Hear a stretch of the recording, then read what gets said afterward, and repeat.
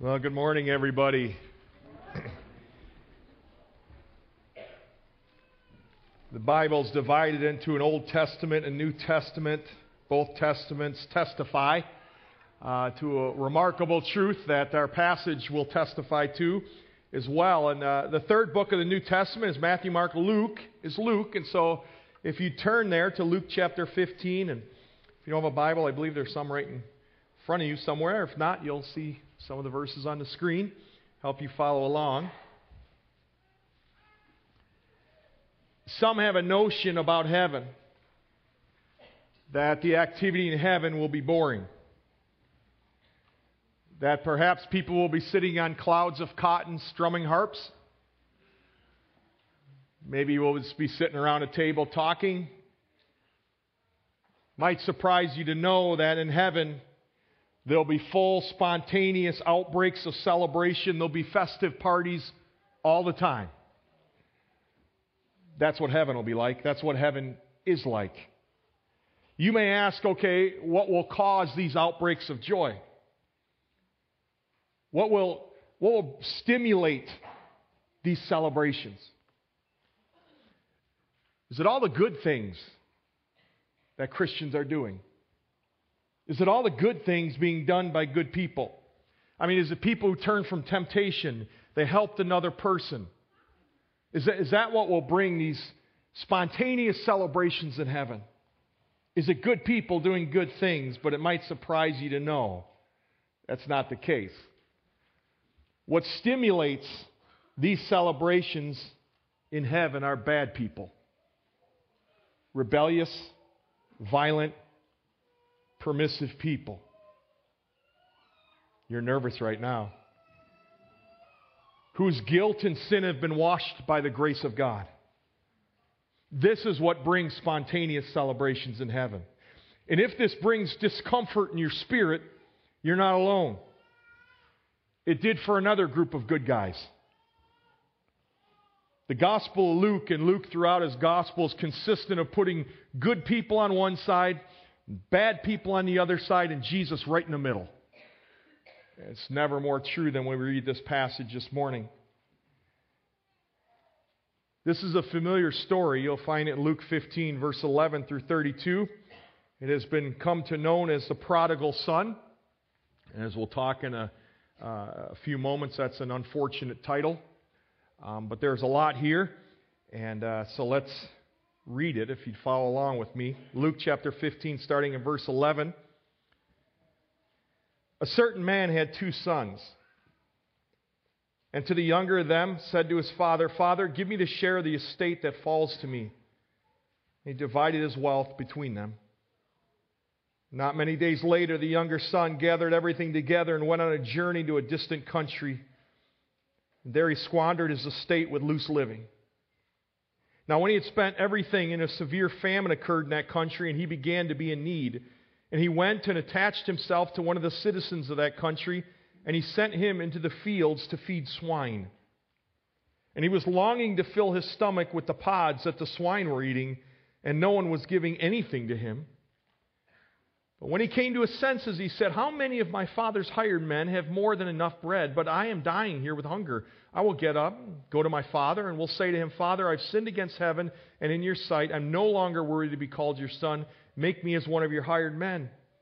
He got up and came to his father, but while he was still a long way off, his father saw him and felt compassion for him and ran and embraced him and kissed him. And the son said to him, Father, I've sinned against heaven and in your sight. I'm no longer worthy to be called your son.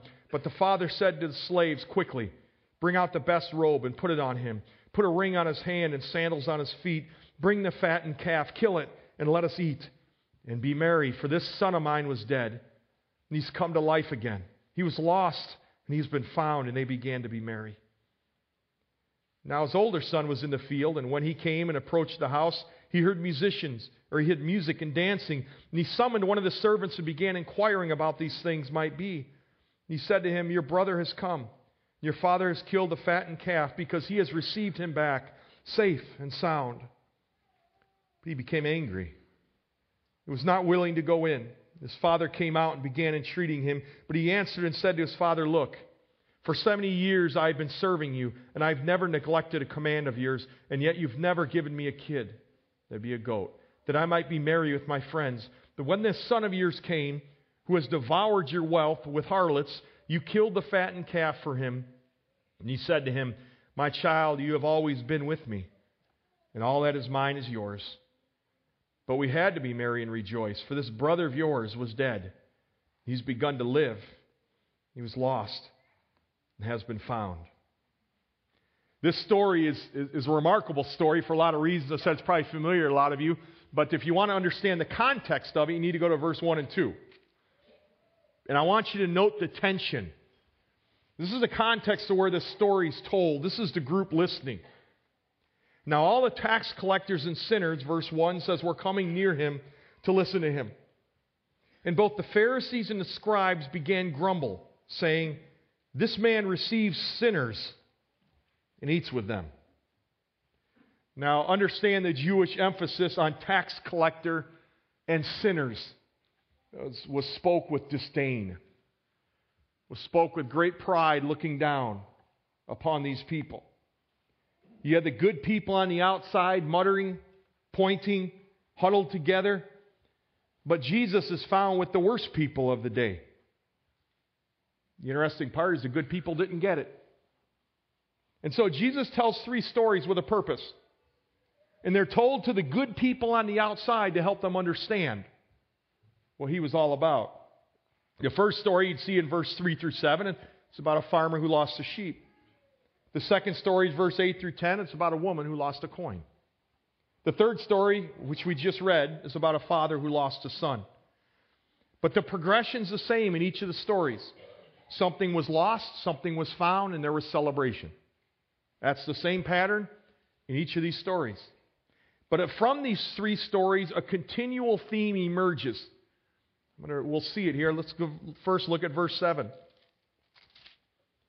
I tell you, in the same way, there will be more joy in heaven over one sinner who repents than over 99 righteous persons who find no need of repentance. Verse 10. In the same way, I tell you, there's joy in the presence of the angels of God over one sinner who repents. Verse 22 through 24. The father said to the slaves, quickly bring out the best robe, put it on him, put a ring on his hand, sandals on his feet, bring the fattened calf and kill it. Let us eat and be merry, for the son of mine was dead and has come to life again. He was lost, has been found, and they began to celebrate. Verse 32, when he had been merry and rejoiced, for this brother of yours was dead, has begun to live, and was lost, and has been found. You see the theme, and you see it emerge throughout this whole chapter, over and over in each of the stories, and that is this. When one who is lost embraces the grace of Jesus, heaven throws a spontaneous celebration. This is what gets heaven shouting. The worst people in our day, the worst people in our world desperately need to be found. They're worthy of our pursuit. This is why Jesus was often found in the crowds, among the crowds.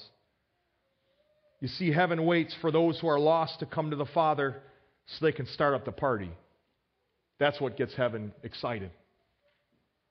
So we see that theme, that when the lost embraces the grace of Jesus, heaven throws a spontaneous party. But let's look at this lost son briefly. There's a lot here, and the story, again, might be familiar. But in verse 11 through 12, we're not told why the son left. We don't know what prompted this request. But it certainly wasn't protocol to do so. Maybe he was bored. Maybe he's tried to make a name for himself. Maybe he felt he couldn't measure up to the older brother. It's a thought to ponder. We don't know. But it's safe to speculate, in addition to the other reasons, he did not know how good he had it. Maybe like in the Garden of Eden, going way back, they saw the one tree they couldn't have and thought, maybe I'll taste of that one. We don't know. All we know is he came to Dad and said, I want my half. The younger son lived with the father. He lived with a father who loved him, comforted him. He had security, but the allure of the world captivated him. And the father granted the request amazingly. He gave inheritance, and he even gave the freedom to walk away. And we learn in this parable that God is like the father. Maybe we so often are like the son. At times we'll say God is far away. Why does He seem so distant? But it's not God who left. It's us. And perhaps consciously or unconsciously, like the Son, we've held God at arm's length. It's we who've been seduced and consumed by lesser allures. This is really what it means to be lost. We, not God, are in a far country. But when somebody comes to know how wonderful our Father is and how lost and empty we are apart from Him, our hearts long for home. And maybe you've experienced in your life those moments in your life where maybe you were participating in activity or you found yourself in a place in life that you didn't know how you got to, and there was that part of you that longed for something else. That part of you that longed for something called home. Maybe you came to Jesus at a young age, and like this son right here, you looked at the allures in the world and say, I got to find out what's out there. I got to check this out. It seems like all these other people are having a lot of fun, and you got out there and found out how empty you were, and that there was that thing within your heart, the Spirit of God, that wooed you to come home. You find yourself in this story, don't you? And what is it that awaits a wanderer? What is it that awaits the lost? The Heavenly Father. You see, a person's choice, a son's choice to be so far away was both a sadness to the Father and an offense. Sometimes we tend to think of only the offense, and it is indeed that. We also have a God who's sad by that. What the Son did not know, and maybe you don't know either, is that the Father's eyes have turned toward the horizon watching, waiting for that Son to come home.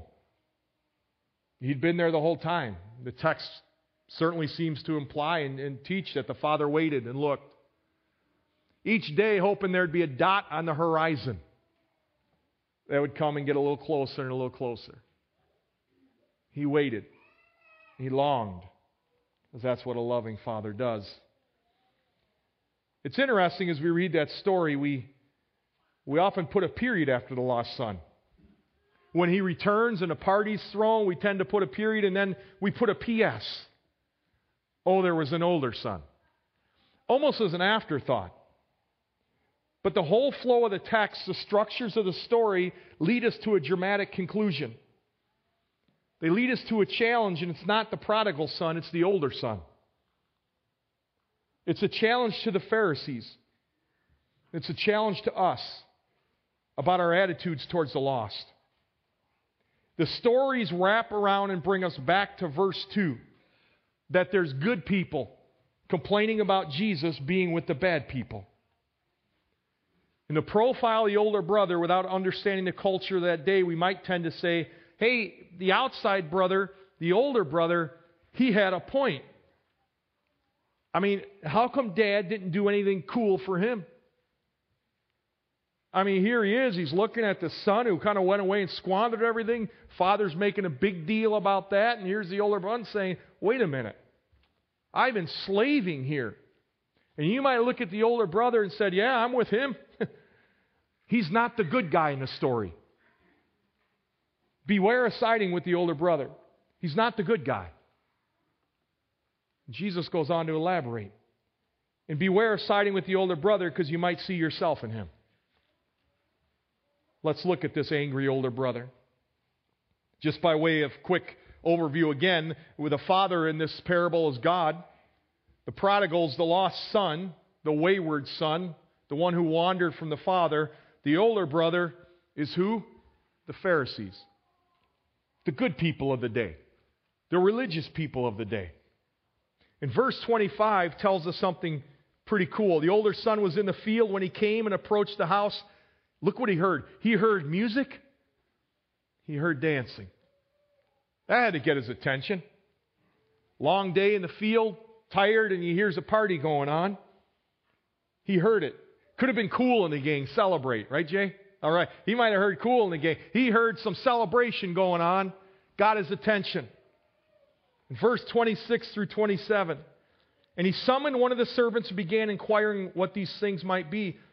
The servant said to him, your brother, he's come. Your father's killed a fattened calf because he's received him back safe and sound. Now notice the servants recognize the goodness of this moment. Your brother, your father. They're celebrating. They're celebrating this reunion. And so the servant recognizes the goodness of the moment. And his words point to a relationship. This is your brother. This is your father. Also to a responsibility. Because in that culture, the older son was a key figure in gatherings. He was to be the greeter. He was to assist the dad. If I put myself in that context, Benjamin, my oldest son, would be the one who'd greet people and he'd assist me in that celebration. That was the culture of the day. But where is this oldest son? There's nowhere to be found. We're not entirely sure why. He's not there, but he's not there. And he hears about this party, and because he hears about it, automatically there should have been a thought, oh man, I got to get in there and assist Dad because that's what my responsibility is. So the servant comes and speaks to him of a relationship, your brother, your father, and then speaks of a responsibility. There's a party going on. By implication, you should get in there. You have a responsibility. But verse 28 says that's not what happens. He became angry. And he was not willing to go in. For those people who make the argument, my anger overwhelmed me. And I did this because I was angry. Remember this verse. Anger is not an excuse. There's a willingness when it comes to anger. And we see that connection right here. He's angry. It's interesting to know the most common words used for anger in the Greek. The one means sudden, an outburst of anger, but that's not the word Jesus uses. The word Jesus uses means meditative, seething, like a slow simmer. It's a very instructive thought. Perhaps this older brother, he'd been simmering and angry for some time. This is my thought. My thought is the older brother saw the father waiting. And the older brother began to get hot. He left. He took half his estate. Why does the father care? And I believe deep down in his spirit, bitterness began to come, and he became angry. And it just exploded when his younger brother came home. He was not willing to go. It was a choice of refusal. And it was a large offense to the father. With all the family, with all the friends, with his brother in celebration, he's totally disengaged. He's on the outside.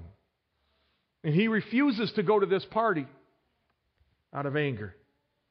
In verse 29, he says, look, as he talks to the father, look, I have slaved for you.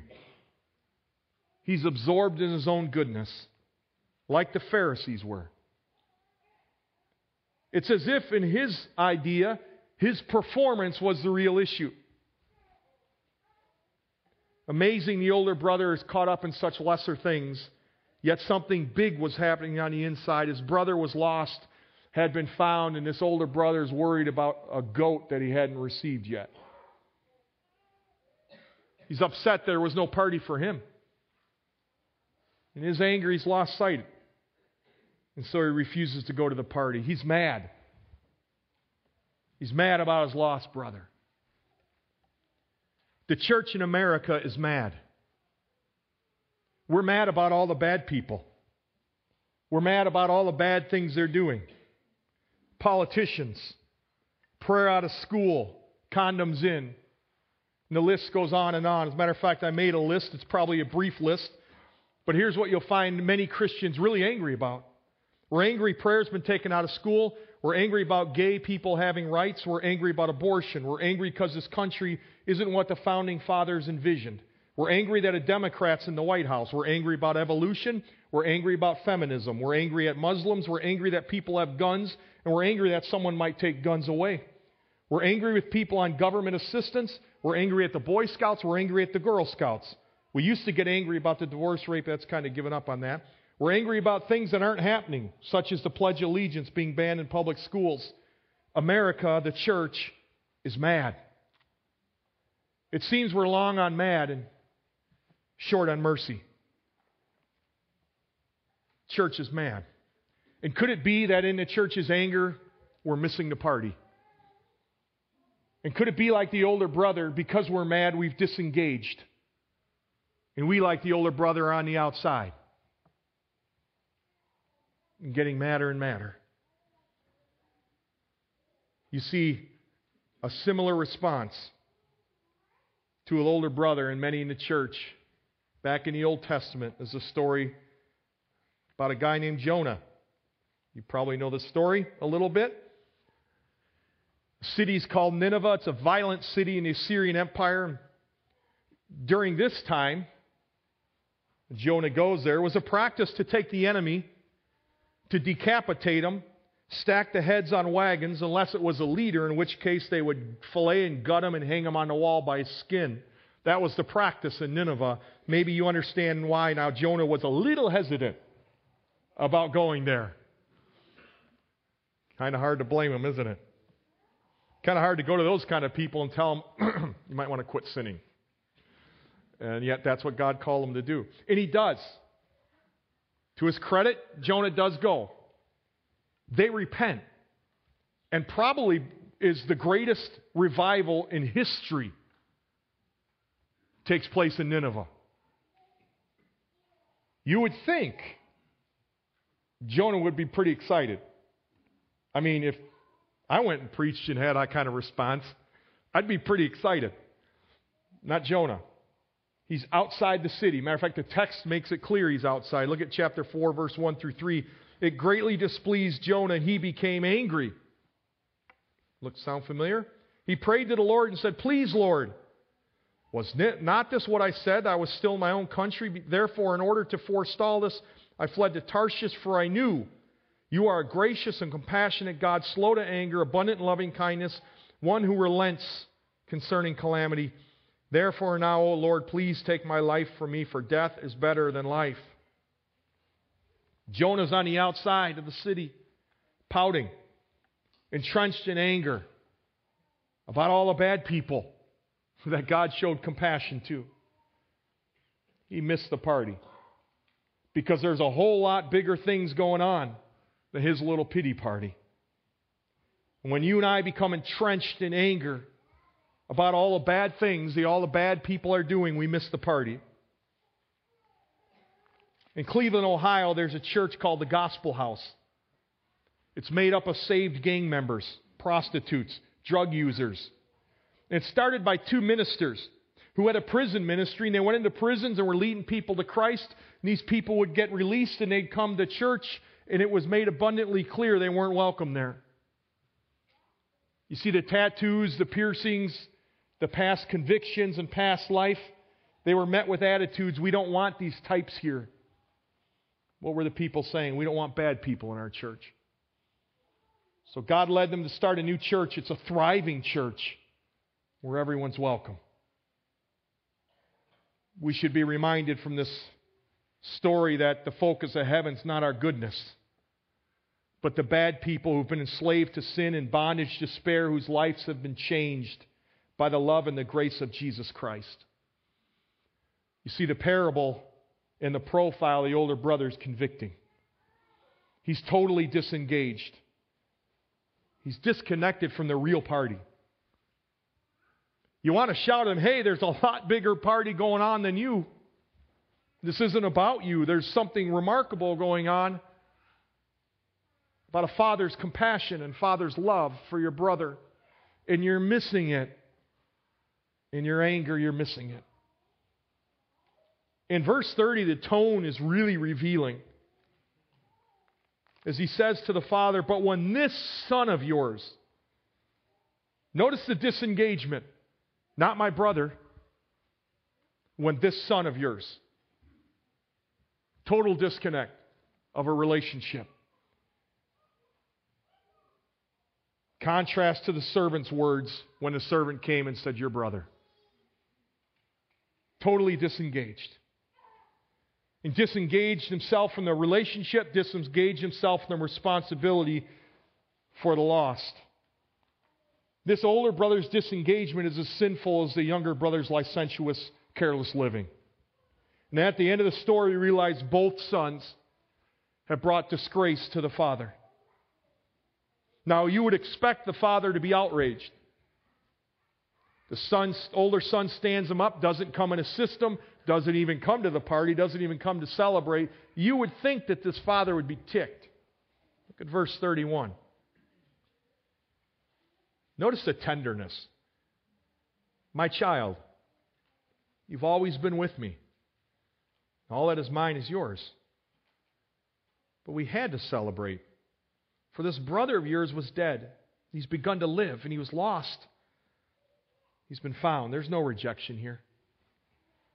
The father came out, and another translation said began imploring him. In other words, it was a continual. It wasn't a one-time thing. He was entreating him. And just as the father welcomed back the younger with grace and mercy, he entreats the older son, as he does to you right now. The story really should be called The Loving Father, not The Prodigal Son. Because we see the love of the father both demonstrated towards the prodigal son, but maybe even more so towards the older brother, the angry brother. It really causes you and I to stop and say, where am I? Which one of those two am I? The father says we had to celebrate. We had to be glad. Because he came home. There's something greater going on here. And we get a glimpse into it because Jesus tells us that what we see on earth is that a son came home, but what's happening in heaven is there's a party going on. So great is God's love and compassion that heaven is ignited and compelled to celebrate when someone comes back into that love. I personally believe it's not just when someone comes to faith in Christ. I think heaven celebrates when someone who came to faith in Christ walked away but comes home. I believe heaven celebrates. My question to you is, have you remained on the outside of loss because of your anger? Have you remained on the outside because of the state of the bad people around you? Are you engaged with the lost, pointing them to Heavenly Father? And sometimes as Christians, we're known more for what we're against than what we're for. And that's a tragedy in and of itself.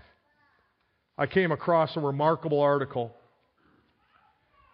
Author's Rosario Champagne Butterfield. I'm going to read from it because this is her words, this is her story. The words, she says, Jesus stuck in my throat like an elephant tusk. No matter how hard I choked, I couldn't hack it out. Those who professed the name commanded my pity and my wrath. And as a university professor, I tired of students who seemed to believe that knowing Jesus meant knowing little else. After my tenure, a book was published. I used my post to advance the understandable allegiances of a leftist lesbian professor. My life was happy, meaningful, and full. My partner and I shared many vital interests: AIDS activism, children's health and literacy, golden retriever rescue, and our Unitarian Universalist church, to name a few. She goes on to say, I began to research the religious right and their politics of hatred against queers like me. To do this, I would need to read the book that they had, in my estimation, gotten so many people off track, the Bible. I launched my first attack on the unholy trinity of Jesus, the Republican politics, and patriarchy in the form of an article in the local newspaper about Promise Keepers in 1997. This article generated many rejoinders, so many I'd kept my Xerox box on each side of my desk, one for hate mail and one for fan mail. But she says, one letter I received defied my filing system. It was from a pastor. It was a kind and inquiring letter. Pastor Ken Smith encouraged me to explore the kind of questions I admire. How did you arrive at your interpretations? How do you know you're right? Do you believe in God? He didn't argue with my article. Rather, he asked me to defend the presuppositions that undergirded it. I didn't know how to respond, but I didn't throw it away. She goes on to say, with the letter, Ken initiated 2 years of bringing a church to me, a heathen. Oh, I had seen my share of Bible verses on placards at gay parade marches. That Christians who mocked me on Gay Pride Day were happy that I and everyone else was going to hell was clear as blue sky. That's not what Ken did. He did not mock me. He engaged. So when his letter invited me to get together for dinner, I accepted. My motives at that time were straightforward, though. Surely this will be good for my research. But something else happened. Ken and his wife and I became friends. They entered my world. They met my friends. We did book exchanges. We talked openly about sexuality and politics. They did not act as if such conversations were polluting them. They did not treat me like a blank slate. When we ate together, Ken prayed in a way I'd never heard before. His prayers were intimate and vulnerable. He repented of sin right in front of me. He thanked God for all things. Ken's God was holy and firm, yet it was clear he was also full of mercy. And she ends her article this way. Then one ordinary day, I came to Jesus, open-handed and naked. In this war of worldviews, Ken was there. Floyd was there. The church that had been praying for me for years was there. Jesus triumphed, and I was a broken mess. Conversion was a train wreck. I didn't want to lose everything I had. But the voice of God sang a sanguine love song in the rubble of my world. I weakly believed that if Jesus could conquer death, He could make right my world. I drank tentatively at first, then passionately of the solace of the Holy Spirit. I rested in private peace when community, and today in the shelter of a covenant family where one calls me wife and many call me mother. I've not forgotten the blood Jesus surrendered for this life. You see what she's testifying to? There was one who engaged her, who wasn't mad at her because of her lifestyle, but engaged her. And you know what happened? Because of that, heaven celebrated. Heaven celebrated a woman named Rosario coming home, coming to the Father because of a man named Ken and a wife named Floyd. You and I are all invited to see ourselves in this text, and there's two options. To the get disengaged, the Father implores you, like He did the older son, for you to come to the party.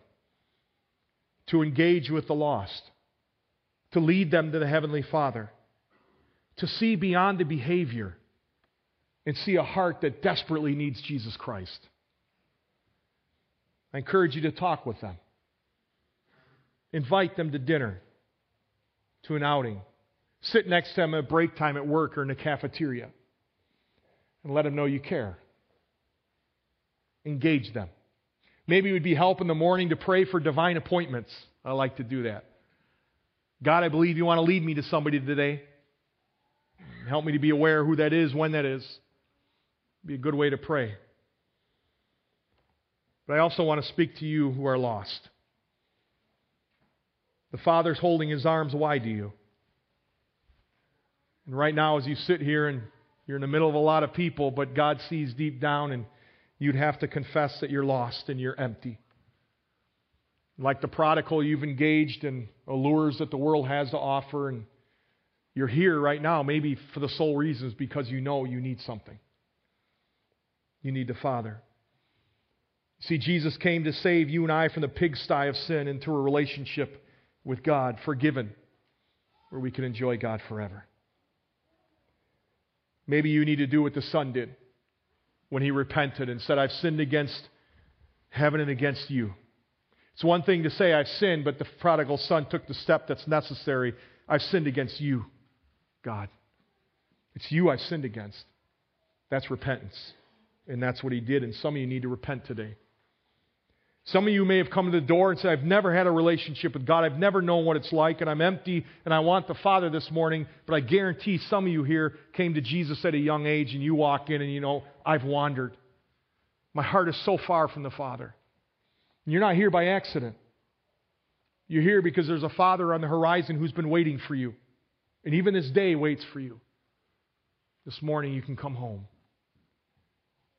And when you do that, heaven's ready I mean, heaven's ready. The party's all set.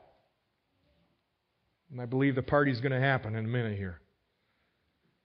So no matter where you're at, the text calls you and I to repent. Maybe we're the older brother, the older son. In our anger, we've disengaged from the lost around us, or maybe we're the lost son. Either way, there's a call to you and I to repent this morning. Your older son or a younger son. Let's bow this morning before the Lord in prayer.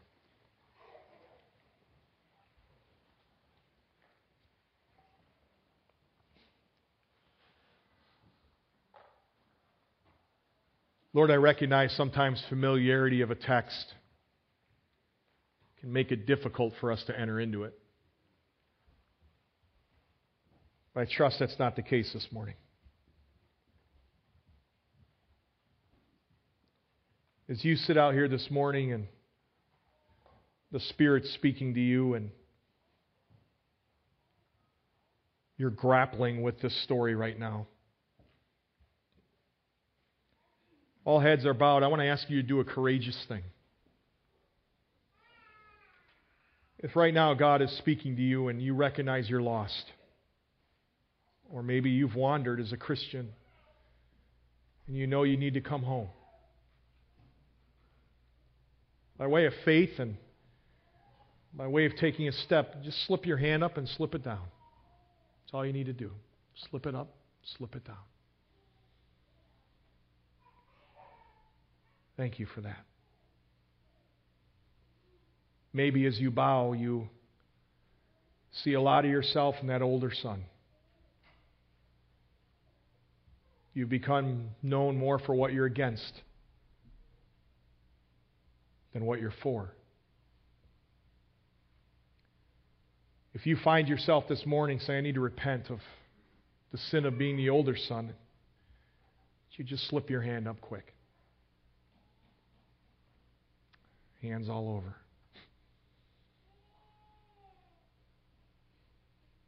No matter where you're at, I'm going to invite you to repent.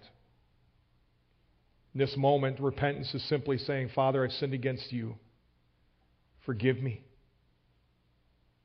Help me to turn away from that sin to follow you. And I want to just respect what your Spirit's doing in your heart right now and allow you to do that. I'm just going to give you some moments of silence. This is just you and the Father right now. Speak to Him.